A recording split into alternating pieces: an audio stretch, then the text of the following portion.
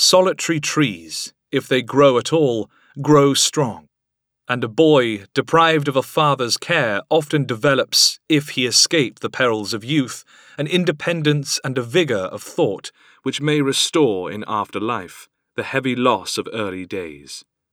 Winston to his mother, 1899. Until the end, he worshipped at the altar of his unknown father. Violet Bonham Carter, 1965. The final call came early on Saturday the 24th of January, 1895. Grosvenor Square was still in darkness with snow on the ground. Winston Churchill had been sleeping in a house nearby. He ran across the square to number 50, his grandmother's London home, and reached his father's bedside just in time. His end was quite painless, Winston wrote in My Early Life, 1930. All my dreams of comradeship with him, of entering Parliament at his side and in his support, were ended.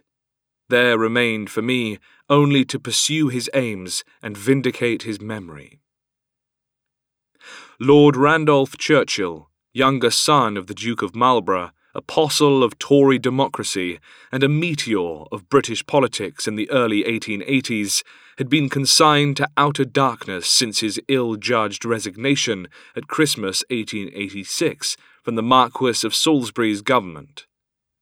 This was the climax of a power struggle that had been brewing for months, and for Randolph, only 37, there was no way back. Over the following decade, the erratic impetuosity evident since his youth morphed into violent mood swings. Physicians diagnosed a form of paralytic dementia. By late 1894, his condition had deteriorated markedly. Has been violent and apathetic by turns, noted his doctor on the 4th of November. Gait staggering and uncertain.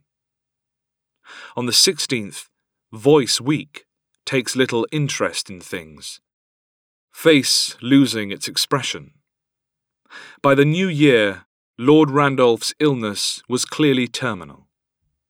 After 2 bouts of acute mania, he sank into a coma, and on the 24th of January 1895, his doctor recorded, "Lord Randolph died very quietly this morning at 6:15. His lungs began to fill up very quickly yesterday, and this, evidently, was the immediate cause of death."